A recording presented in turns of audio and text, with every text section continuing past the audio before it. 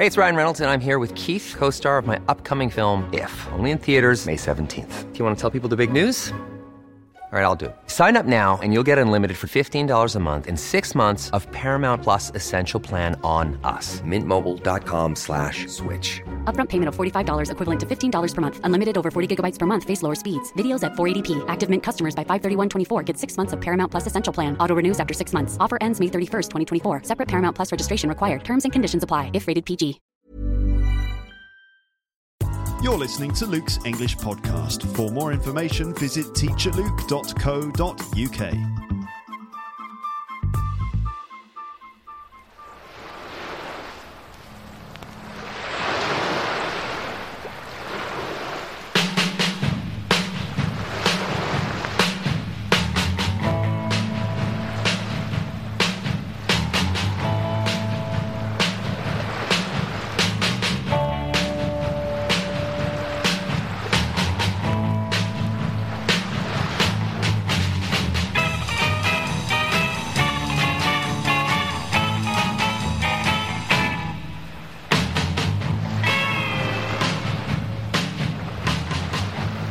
Welcome to Luke's English Podcast and this special series called Marooned with My Music. My castaway today is my mum, Jill Thompson. Born as part of the baby boom generation after World War II, Jill grew up and lived in England during a time of great social change in the latter half of the 20th century. Jill has lived in various parts of the country during her life, including Yorkshire, the Midlands and London, and has had various jobs, including time spent at the BBC, at a primary school, at a university, and now in a charity bookshop. But perhaps her most time-consuming and indeed energy-consuming responsibility has been to bring up 2 boys and manage a household of 3 men, her husband and her 2 sons. While doing all of that, she also studied for a general arts degree with the Open University, adding to her now quite considerable knowledge of history, art, literature and philosophy. She's a voracious reader, a fount of knowledge and wisdom, a loving wife and an amazing mum, and I'm very glad to have her on the programme today. So Mum, welcome to Marooned with My Music. Thank you. You've grown up surrounded by music. Has it been difficult to choose your 8 records? Well, I decided early on that I would use the theme of remembering all my friends and family through various bits of music. So from a huge range of music that I could have chosen, it was quite nicely honed down by using that way of doing it. It's a very good approach. I think that's probably going to work out quite nicely. I hope so. So you grew up in the 1950s, really sort of born at you basically grew up in the I'm not going to reveal the date of your birth. You can. I can. All right. Born in 1949. Yeah. Just after the World War II there. Yeah. Grew up in the 50s and 60s. First question is, what was it like to be a child of the baby boom generation in that immediate post-war period? Well, it's hard to say really because I've got nothing to compare it with. It was my childhood and it was a very happy childhood. Looking back on it now, it was quite, you might say by today's standards, it was quite deprived because there were lots of things we didn't have. But we had a happy time. It was absolutely fine. Yes, I enjoyed my childhood. Did you get a sense that you'd kind of... did you get a sense of what had happened to your parents' generation? Well, it's strange, really, because even though it had only been a few years since my father returned from the war, it seemed like history. It didn't seem that close to me, even though I knew it was, I suppose, but it didn't feel like that at all. Did your parents ever talk about World War II? They talked about it a bit. They talked about the wartime years. My mother talked about what she did during the war. And I knew that my father had been, on active service during the war, and I knew he'd won, quite a good medal during the war, and I knew he'd been on the D-Day landings, but that was as much as I knew. When we were kids, he never talked about it. We never really thought to ask either. Okay. So where did you grow up then? Well, I was born in Barnsley in Yorkshire, but we only stayed there for a few months. We moved shortly after I was born down to Wolverhampton in, I suppose it was the Black Country. Wolverhampton in the Black Country, which is sort of part of the Midlands. Yes. Why do they call it the Black Country? Oh, well, because it was the industrial part during the Victorian era. It was the industrial part of of England, and certainly of that part of England. And I forget who it was who coined the phrase, but it was because all the buildings were turned black because of the soot caused from the industrial processes. Basically, the air pollution. Yeah. All the soot that was, flung into the air from the chimneys and the factories. That's it right. turned everything black. It did, and a few years, I don't know, I can remember, I suppose, late 60s maybe, there was quite a programme of cleaning buildings. So all the old Victorian buildings were cleaned, and, I was amazed to see this beautiful stone underneath what had been just a black facade. Right. So what was Wolverhampton like in the 1950s? Well, I can really only remember my part of Wolverhampton, which was a suburb of Wolverhampton, I suppose. And I can remember we had quite a big back garden. We had quite a big house, but it was didn't have central heating. It didn't have lots of things that houses have today. Did it have a toilet inside? It did have a toilet inside, yes. Okay. We were that advanced that we had an indoor bathroom and toilet. But no central heating? No central heating. How did you keep the place warm? We had coal fires and electric fires and things like that. And it was, as I say, it was quite a large house, and for a while, which I found very interesting, my mother took in theatrical people who had come to the Wolverhampton Rep for a season, and she offered theatrical lodgings to actors and directors and things. So we had lots of people in the house, lots of new different people who were great fun and very interesting. That's one of the main memories I have of Wolverhampton. The other one is the fact that we used to play on the street all the time. There was hardly any traffic, and we just used to have a wonderful time running up and down the street. Okay, that sounds idyllic, almost. Yes, it does, rather. Let's start with your first musical choice. So, okay. You know the score, you know the situation. I do. You're being sent to a desert island, remote place in the middle of the ocean somewhere. Yeah. You've got to choose 8 pieces of music to rescue from the wreckage. Yes. What's your first piece of music then? Well, like I say, I've chosen the music to kind of remind me of people, and the first one is reminding me of my mum, and it's a song that she used to sing around the house a lot when we were particularly in Wolverhampton. It's by Irving Berlin, and it's called I'll Be Loving You Always. Okay, let's have a little listen to that then.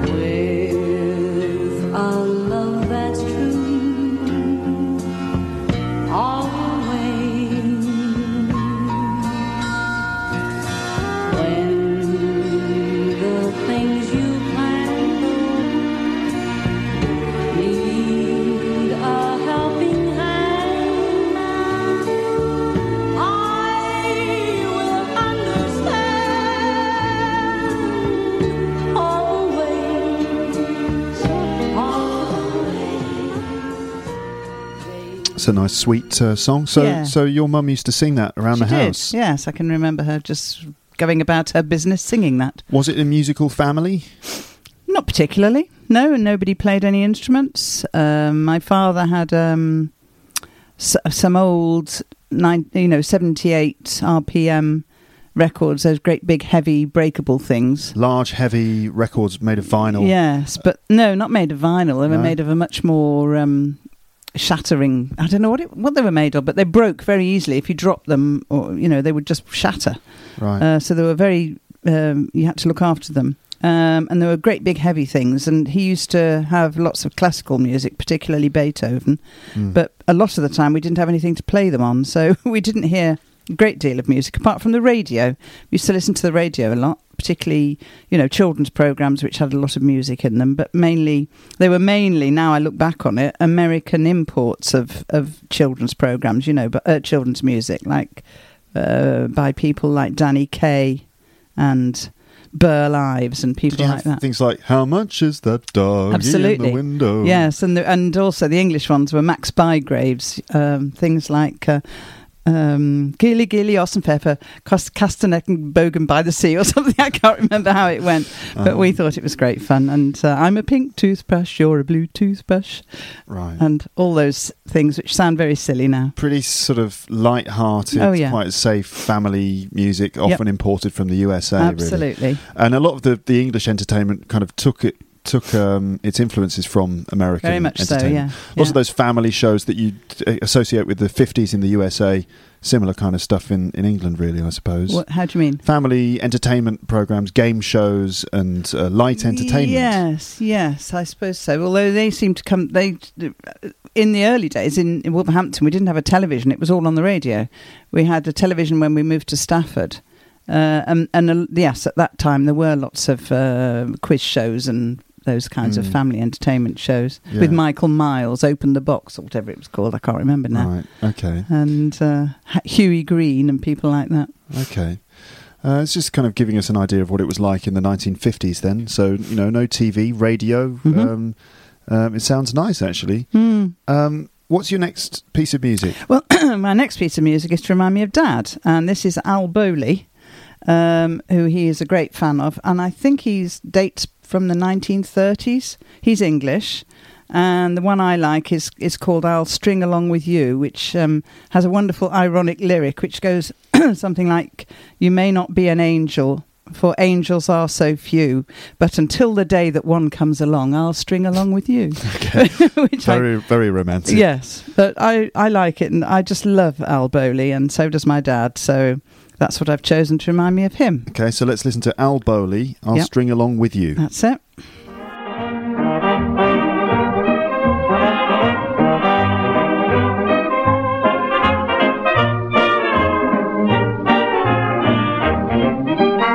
You may not be an angel, 'cause angels are so few, but until the day that one comes along, I'll string along with you.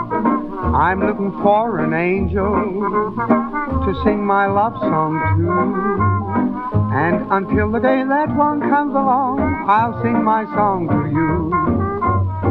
For every little fault that you have, say I've got 3 or 4.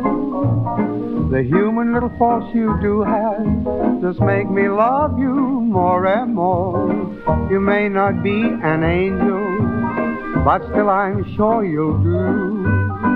So until the day that one comes along, I'll string along with you.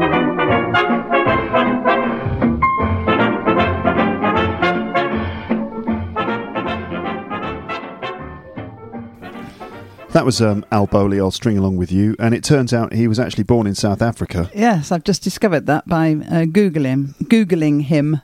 But he always sounds very English, and he sang with a lot of British dance bands. I think he was associated with the British dance bands movement. Yes, so, I think you can say that.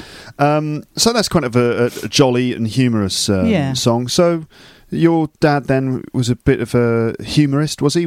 Yes, in a quiet sort of way. He was just one of those dads who used to sit in the corner, and every now and then there'd be a dry comment. And he was also a good mimic when he was in the mood. Yes. He was good fun in a quiet sort of way. Okay. So was it a strict upbringing or what was it like then? I think it probably was a fairly old-fashioned and fairly strict upbringing, yes. Okay. How about school? How about it? Yeah.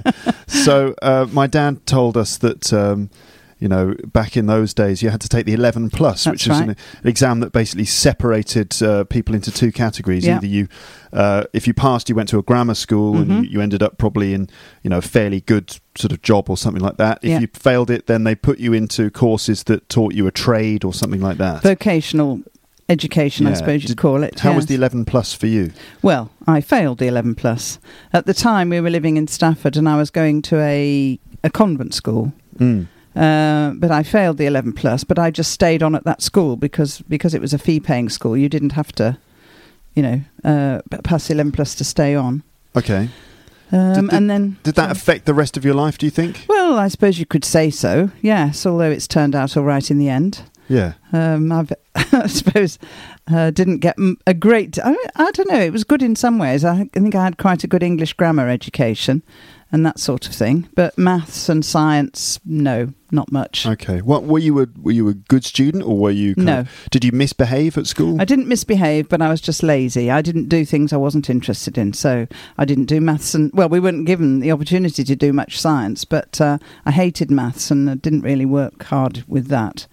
But English, I did enjoy, so that was no problem to me. I was always reading, and I enjoyed English lessons, so okay, that was okay. All right, let's move on to musical choice number 3 then, Mum. Okay, well, I have to remember my brother with this one, my brother Nick.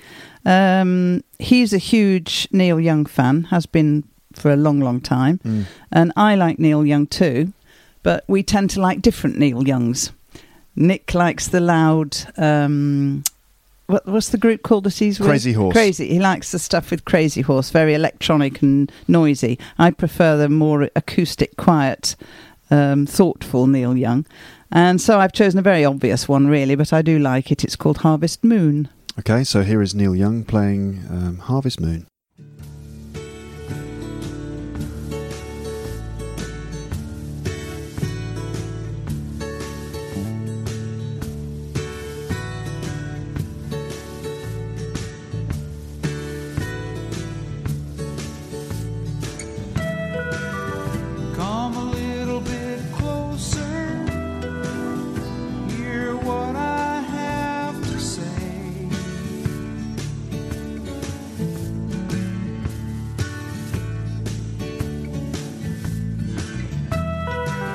Just like children sleeping, we could dream this night away.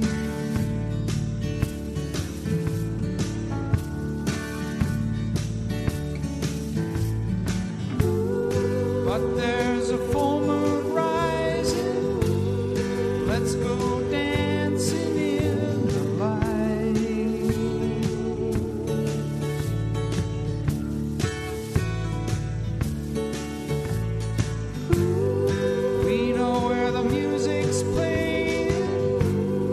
Let's go out and feel the night.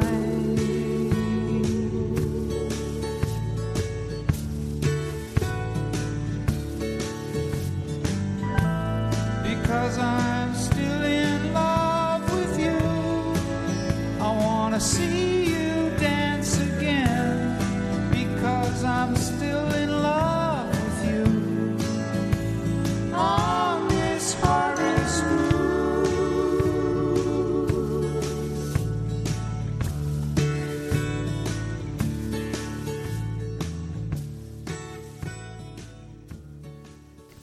So that was Neil Young there, Harvest Moon. Lovely tune. It is. It's lovely. So you just mentioned your brother there, Nick, younger than you. Yes. How many 3.5 years. 3.5 years. Was that like a large gap? Were you close or? I can remember him being born, and I can remember it being rather a strange experience, suddenly having this baby in the house.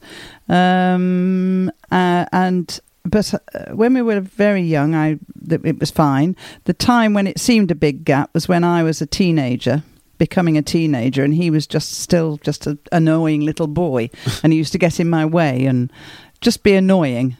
So I suppose for about 2 or 3 years, I've just found him a pest. But then as we got older, we got very friendly, and we remain that way today. Okay, that's very good. So did you leave school then at 16? I left school, I was trying to remember this earlier on. I suppose I must have been about 16. And then I went to the College of Further Education, where I did a secretarial course, and I did a few more O-levels. Before I then went to work, I suppose I was about 18 when I went to work. I imagine so. It's normal. Yeah. Most people, school finishes at 16. And if you did a couple of extra qualifications, then it probably would have taken a couple of years. That's right. And then you entered the world of work. I did. My first job was in an administrative office in the Good Hope Hospital in Sutton Coldfield. Okay. What were you doing there? Just general, shorthand typing, secretarial type stuff. Okay. Wages, paying people out every year, paying people's wages to them every month. Yeah. Or every week it was in those days.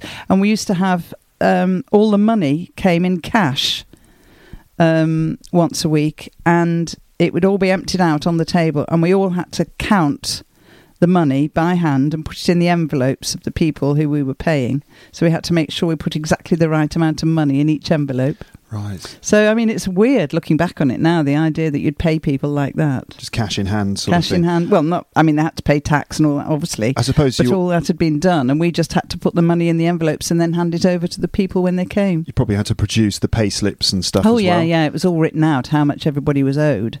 But it just seems strange, the idea that we were counting piles of coins and putting them into Yeah. envelopes. Then people would come to the window and we'd give them to them. They'd have to sign Right. for their money. So this is when? Sort of 1960-something? 60-something, yes. If 66, 67, 66, 67. Let's see, 49. Oh, I don't know, I can't work it out. Mid-60s? Yeah. And where were you living at the time? Still in Sutton Coldfield? I was still living at home with my mum and dad. In the Midlands? Yes, in Sutton Coldfield. And so when did you move out then? Well, my friend Jan and I decided we wanted to leave home. She lived in Stafford, that's where I first met her, and she got a job in Birmingham, and so she and I decided we'd share a flat. We ended up getting a flat in Sutton, not far from my parents, but still we were living on our own, and it was great fun.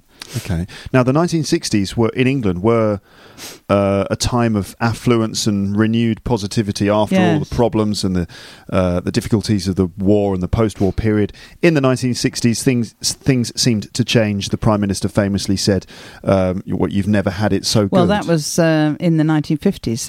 Was it? It was. Macmillan, I think, who said that. That was in the 1950s, actually, the end of the 1950s, not the 1960s. Oh, really? Okay. Yeah. But basically, that was how it was in the 60s, yes. There was a mood of positivity, bit of affluence. You had a bit of cash in the pockets. Yeah, I mean, I never had a great deal of money because I didn't earn a great deal, but what I had, I spent, and I used to enjoy spending my money every week on a new dress or a record or something. Very trivial I was. Yeah. Then sort of around the mid-60s, late 60s, things seem to change quite a lot. Am I right? I mean, certainly the younger generation, there was this sense of like a sort of... it's difficult to describe really, but there was the whole hippie movement and the Summer of Love and the music that came out and I mean in the States there were and in Europe there were lots of social problems, some sort of youth revolt and protest against the war and things like that. And at home in England, certainly the kind of musical movement and a fashion movement, and suddenly young people became incredibly productive and they had a voice of their own and things like that. It's really strange looking back on it. I mean, looking back on it in historical terms like that, I can see that was how it was.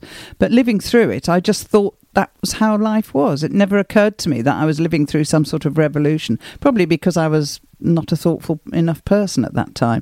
But it just seemed to me that this is what it was like being a teenager. Right. And it was great. I really enjoyed it. I didn't get involved in any protests or, do anything very dramatic, but it was a nice time to live. And I realise now I'm very lucky to have lived through it. Yeah.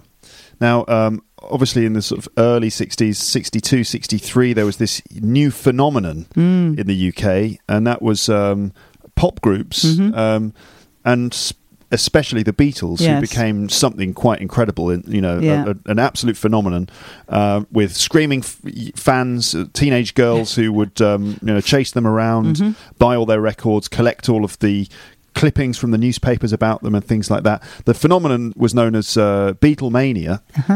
What were the fans of the Beatles known as? Was there a name? Beatlemaniacs. Beatlemaniacs. Now, you were a Beatlemaniac. I certainly was, yes. I absolutely adored them. And I went to see them twice, as I like to tell you.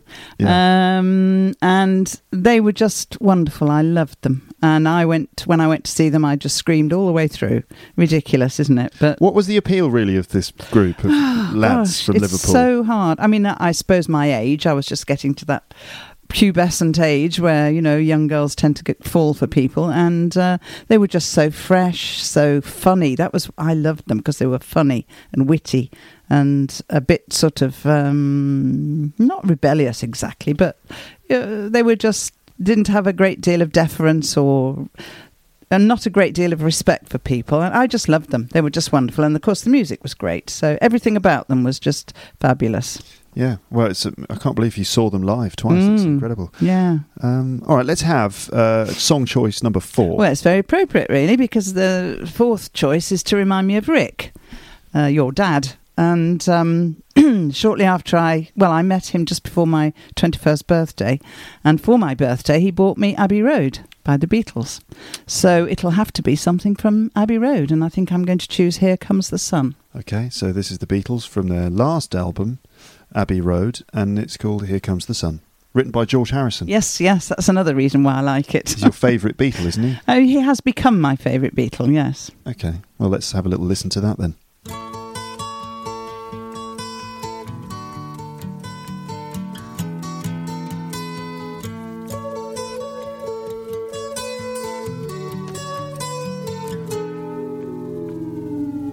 Here comes the sun, doo-doo-doo. Here comes the sun, I say it's alright. Little darling, it's been a long, cold, lonely winter. Little darling, it feels like years since it's been here. Here comes the sun. Here comes the sun, I say it's alright.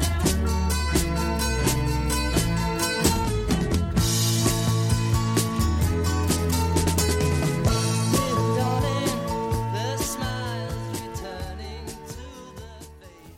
So I imagine listening to that sort of takes you back to It that does. It time takes then. me right back to that time. It just has such a lovely feel about it, and the atmosphere of the time comes back quite strongly when I hear that. Okay.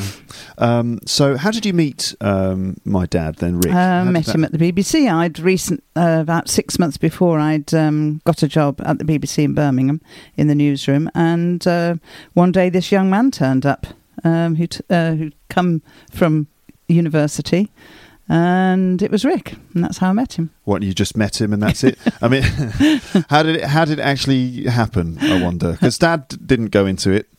Maybe you can tell us. Do you want me to tell you the story about Yes, absolutely. The first time I saw him, I walked into the newsroom and there he was sitting in the corner reading the newspaper. And so I went into my bit of the newsroom, and the office dragon, I don't know if you can explain that, what an office dragon is. I imagine the office dragon would be sort of an older woman, quite severe, quite a strict person, maybe in a position of authority, like That's a manager or something like that. The That's office it. dragon, the scary older woman in a position of authority. That's it. Well, the office dragon came in and I said to her, "Who's that sitting in the corner in the newsroom?" And she said, "Oh, that's Rick Thompson. Nobody's introduced me, so I haven't spoken to him." And so that was the first time I saw him. But I just gradually got to know him, and in fact, we were both in those days. The BBC used to have an amateur dramatic society, and we put on Things Ain't What They Used to Be, which was an old 1950s British musical, and we were both in that, and that's how we really got to know each other. What did you think of him when you first met him? Was it love at first sight? No. I thought he was very big-headed and a bit full of himself. Okay. And what, did he ask you out then? Is that what happened? He did, yes. I was in the teleprinter room. Gosh, in those days we didn't have things like faxes or emails or anything. We had a room that was full of this teleprinter, which was electronically used to send messages down to the newsroom in London, and you had to type it like a typewriter. A great big clanking thing it was. And I was in there sending a message down to London, and he put his head round the door and said, "Do you want to go to the pictures tonight?" And I said, "No, sorry, I'm already going out." "Oh," he said, and disappeared. And then a couple of weeks later, the phone rang in our office, and one of the other secretaries answered it. And she came over to me and she said, "It's Rick Thompson, and say yes." So she suggested that you say yes to him? She insisted that I say yes if he was going to ask me out, which he did, so I said yes. Okay. And you went to And we went to see Paint Your Wagon, which was a film with Clint Eastwood. an early Clint Eastwood musical. Yes, strangely enough. Okay, and so it worked out in the end then, did it? Eventually it worked out. I decided he wasn't so bad after all. So after you got to know him, you realised he wasn't such a big-headed Yeah. guy. Yes, I did. You saw a different side of him. I did, yes. Oh. And 2 years later we were married. Thank goodness for that. Yes. Okay. Right, let's have musical choice number 5. Okay, well, guess who this will remind me of? James and Luke. And when you were about sort of 10, 11, 12 sort of age, a really good age, really enjoyable age, and you used to like Madness. So I've chosen, and we all loved Madness, and I've chosen Our House. I remember listening to Our House when I was a kid, but let's have a little listen to Our House by Madness, and here it is.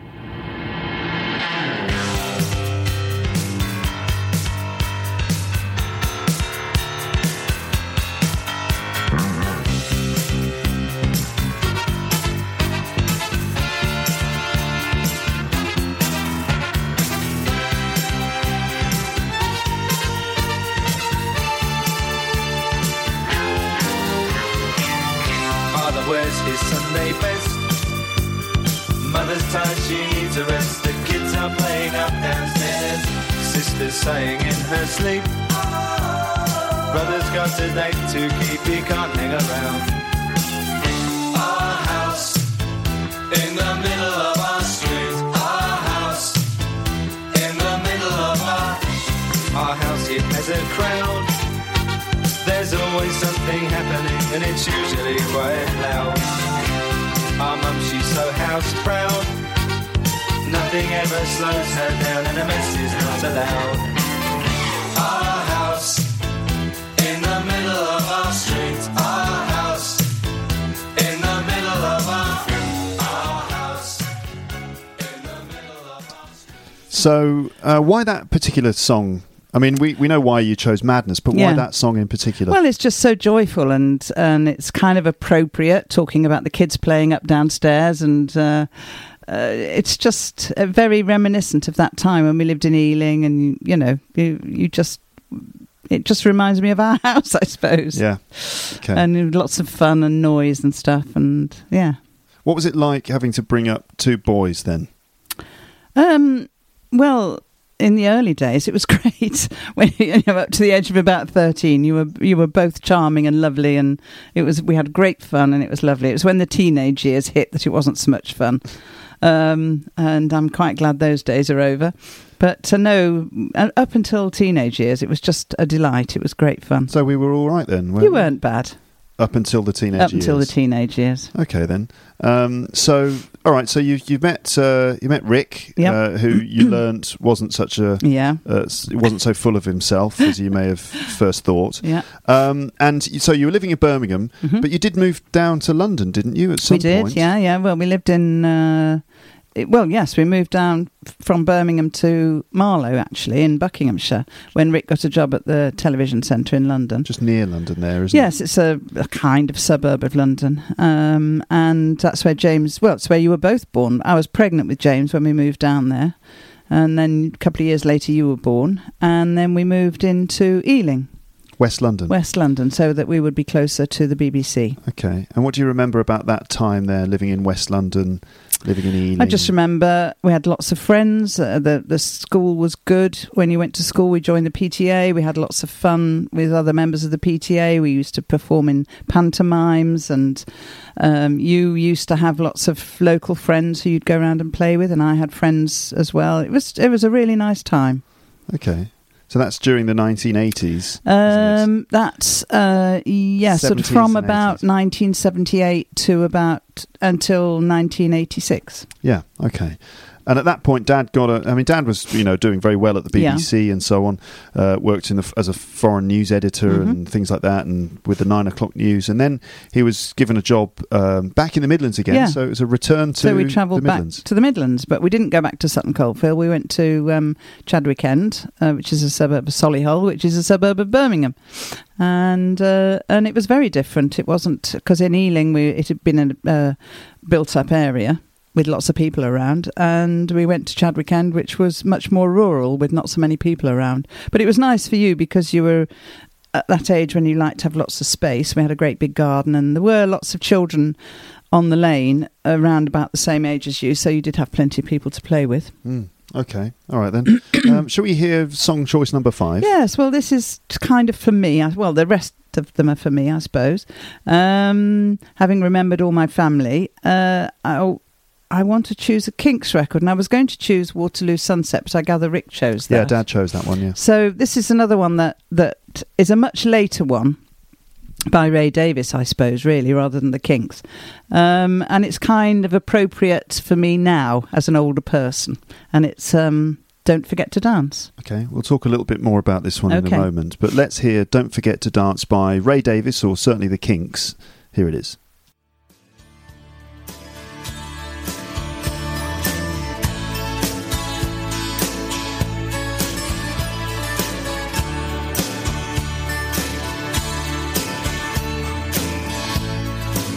Out of your window into the night. It could be rain, it could be snow, but it can't feel as cold as what you're feeling inside. And all of your friends are either married, vanished, or just left alone. That's no reason to just stop living. That's no excuse to just give in to a sad and lonely heart. Don't forget to dance. No, no, no. Don't forget to smile. Don't forget to dance. No, no, no. Forget it for a while. 'Cause darling, darling, I bet you danced a good one in your time. So that was the Kinks with Don't Forget to Dance. Mm-hmm. You mentioned before that one's for you, really. Yeah. Why that song in particular? Well, I like the Kinks. I always did. And even though they were thought of as a boys group when I was young, the women liked the Beatles and boys liked the Kinks. But as I've got older, I like them more and more. And that one in particular is very appropriate for someone of my age, because it's kind of reminding you to not to get too old, not to get too staid, to enjoy your life, and don't forget to dance. Okay, all right. Now, I think we were talking about the fact that, the whole family had moved to the Midlands and stuff like that, and moved into the countryside. Now, after my brother and me, sort of grew up a bit and went off to university, what was that like, first of all, when we just, we left home? Was it was that a pleasant moment where suddenly you had a bit more time and you didn't have to, do all this laundry and all this annoying stuff? In some ways, yes. Life did get a bit easier, and I could do the things I wanted to do more easily. And it was quieter and everything at home. But it's also very strange when your children leave home. It is. It's bizarre, really. You do find that your life changes a lot. But the older you get, the more you realise that life does go in phases.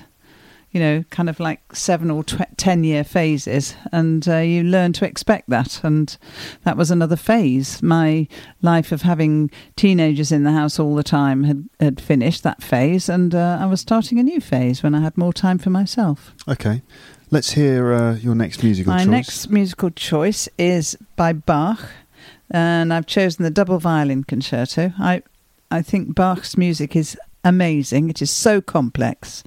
And so, people say he's mathematical and logical, which doesn't give you the right impression at all. His music covers every emotion and every feeling, every intellectual thing that you might want to explore. And this one in particular is very complex and wonderful. And I would spend a long time listening to this, I think, because there's so much in it to appreciate and try and understand.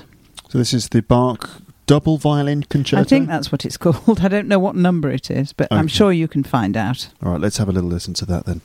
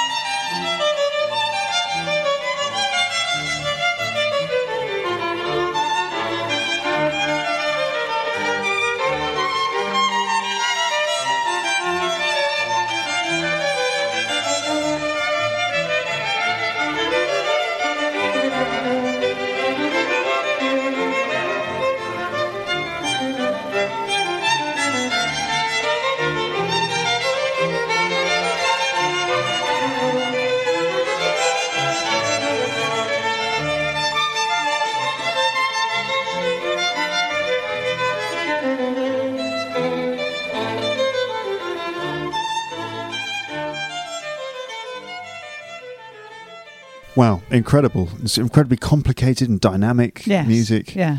Lots to... I mean, you could listen to that loads of times and still be learning about it. It's really, really good. Mm. And it's kind of...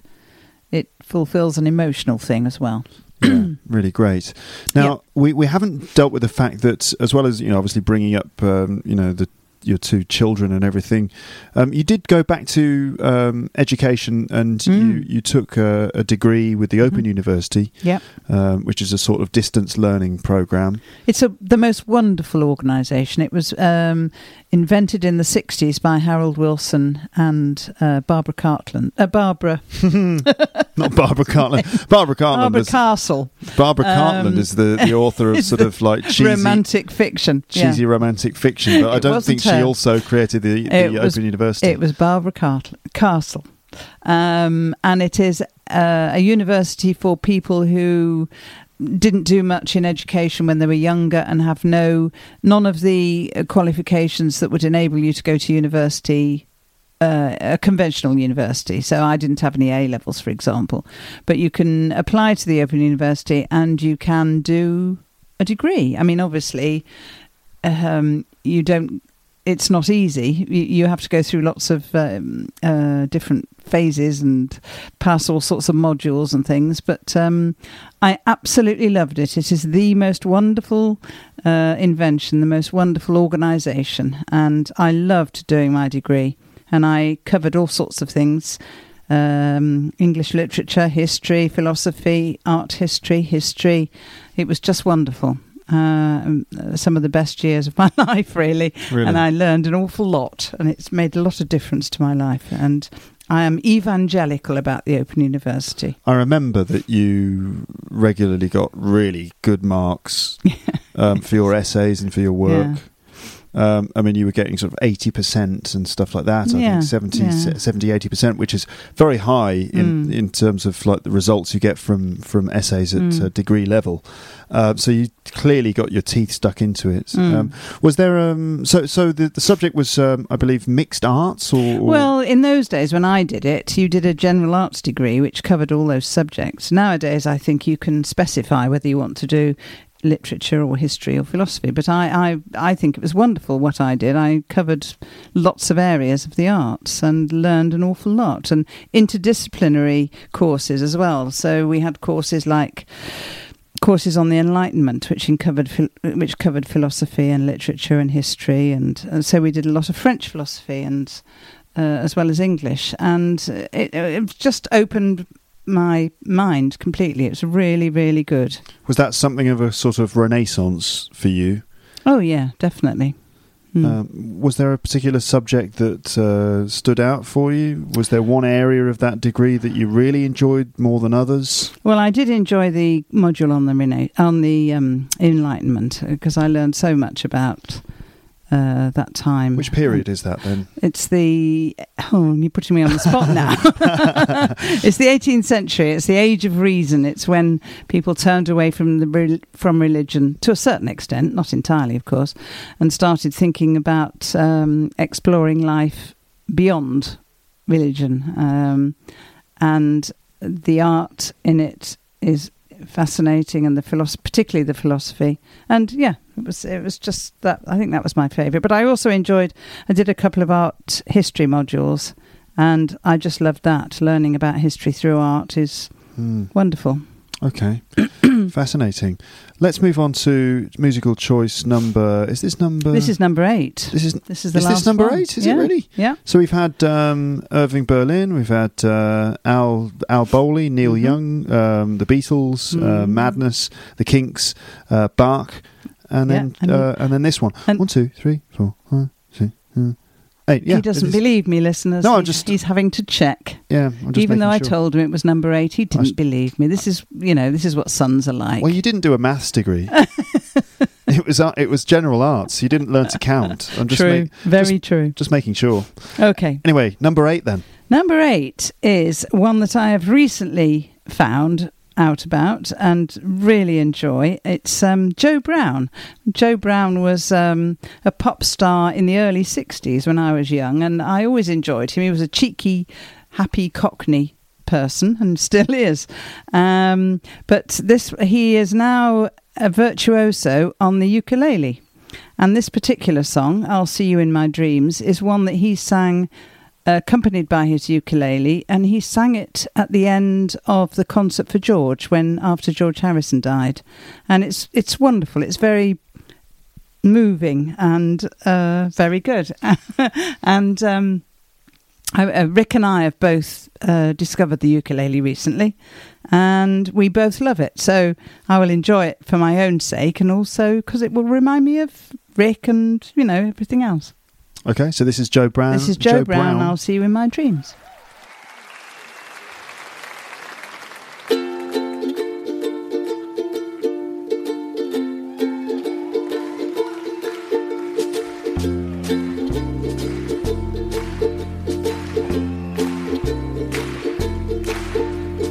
Though the days are long, twilight sings a song of the happiness that used to be.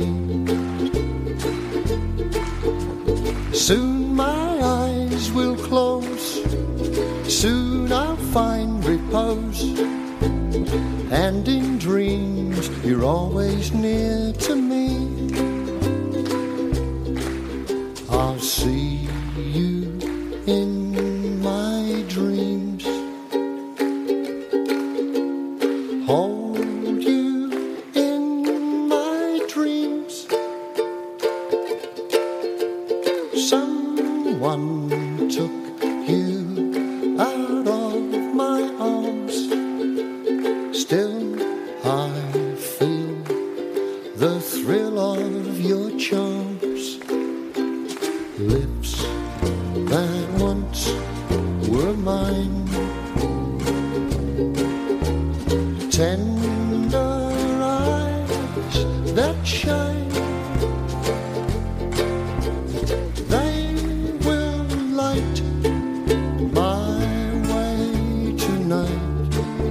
I'll see you in my dreams.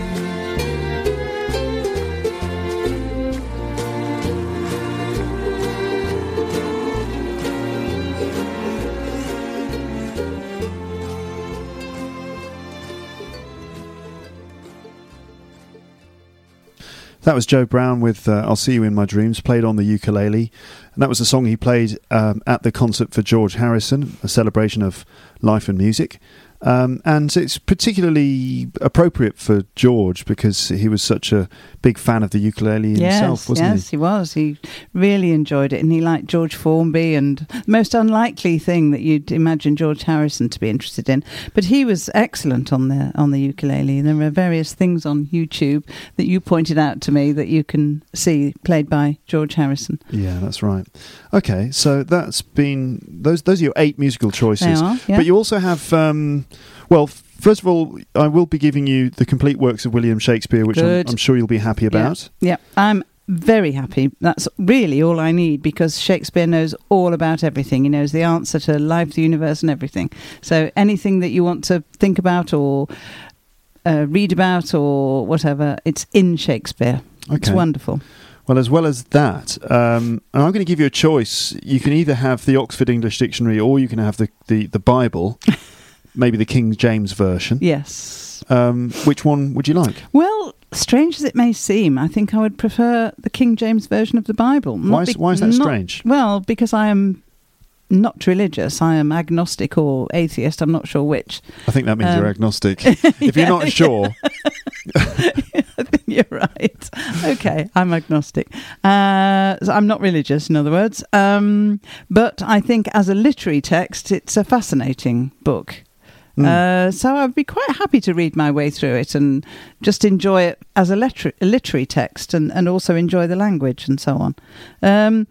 The dictionary, I think I would find less use for, because I would be on an island on my own. Why would I need to expand my vocabulary? I would have no one to speak to. I don't know if there, would you need to describe all the different types of sand? I don't know. Yeah, well, I think actually, if I had the choice, I mean, definitely I'd have the Shakespeare. That would be the main one. But I think I'd be quite interested in reading through the Bible. Okay, but you also get a free choice of your own as a book. Mm-hmm. Which one's that going to be? Well, that's a bit difficult. I can't quite decide between the Meditations of Marcus Aurelius, or really? Yes, or the Essays of Michel de Montaigne. I didn't know that you were such a fan of Marcus Aurelius. Oh, I love Marcus Aurelius. He's wonderful. And he has lots of little axioms, they're sort of 2 or 3 line... bits of truth. Yes. Wisdom. And at times when I have felt tried, he's been very helpful to me. He's wonderful. Okay. You should try it. I will. Yes. In fact, I should buy you it. Yes, please. Buy you a little book of it. He is wonderful. And yes, the Meditations of Marcus Aurelius. Or the Essays of Michel de Montaigne, who I discovered through one of my OU courses. And he, again, is a very wise man. And it's very difficult to choose. You've got to choose one, I'm afraid. You can't have both. Well, in that case, perhaps I'll choose the one that's more difficult. And that's Michel de Montaigne. Okay, so you like a challenge in your reading? Well, I think I might well do, and I'm stuck on my own on an island. I wouldn't have much else to do. So, yeah. Okay. Yeah. Well, it's the Montaigne then. Mm-hmm. That's the one you're going to have. Okay. Also, luxury item. Yes. What's that going to be? Well, I think if you've got somewhere to cuddle down in the night and try and get a good sleep, or even during the day if you're feeling fed up, it's nice to have a nice, comfortable bed. To cuddle down into, and I would like a bed, a nice big bed with a constant supply of very good quality Egyptian cotton sheets and pillowcases. Done. You can have it. And I think that would be very comforting on the island. I'd be glad to provide you with king size. Yes, king size would be great. King size bed with a fresh supply of Egyptian cotton sheets and pillowcases. Yeah. Sounds lovely. It does. Now, by the way, there's been a terrible storm. Oh. And I'm afraid that you should have put your records in a more careful place because they're being washed away at this moment. You will have the chance to rescue just one. Which one will it be? The only record that you can have. Which one's that going to be? Oh, my God, that's really difficult. I'd forgotten I was going to be asked this question.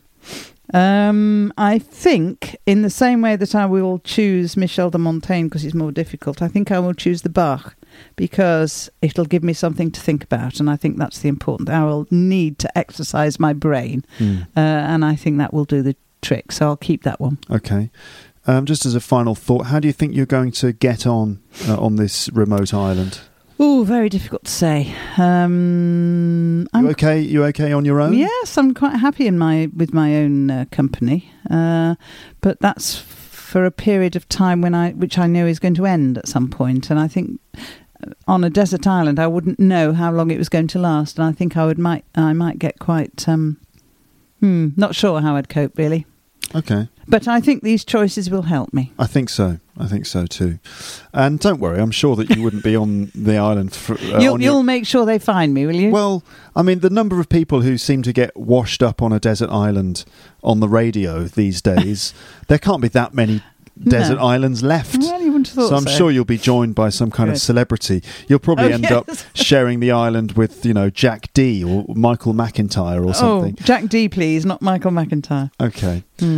All right. Well, thank you very much for being my castaway Thank you for on asking Marooned me. with My Music. That's the name of the programme. Yes. And it's been a pleasure to talk to you, and I'm very glad that I've recorded both you and obviously Dad and my brother James as well. And I hope that my listeners have enjoyed listening to these things. I hope so too. Thank you very much for asking me. You're welcome. I think that's the end of this show, so I'd just like to say to my audience, thank you very much for listening.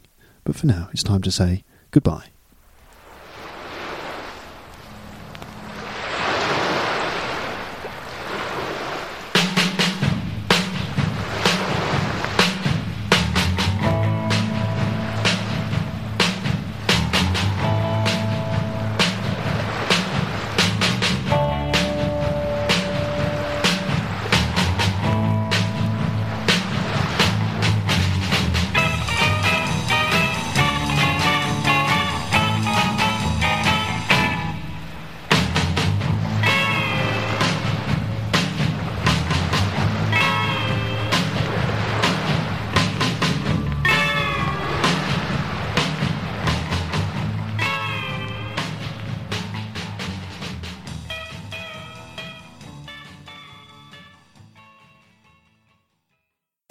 Thanks again for listening to Luke's English Podcast. For more information, visit teacherluke.co.uk.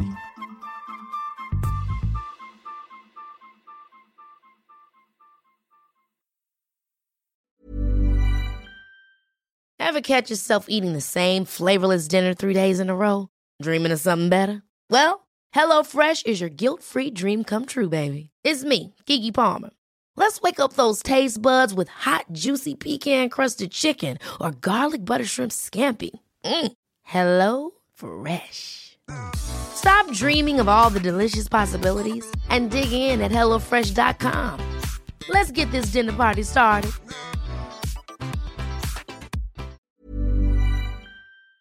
If you enjoyed this episode of Luke's English Podcast, consider signing up for Luke's English Podcast Premium. You'll get regular premium episodes with stories, vocabulary, grammar and pronunciation teaching from me and the usual moments of humour and fun. Plus, with your subscription, you will be directly supporting my work and making this whole podcast project possible. For more information about Luke's English Podcast Premium, go to teacherluke.co.uk/premium info.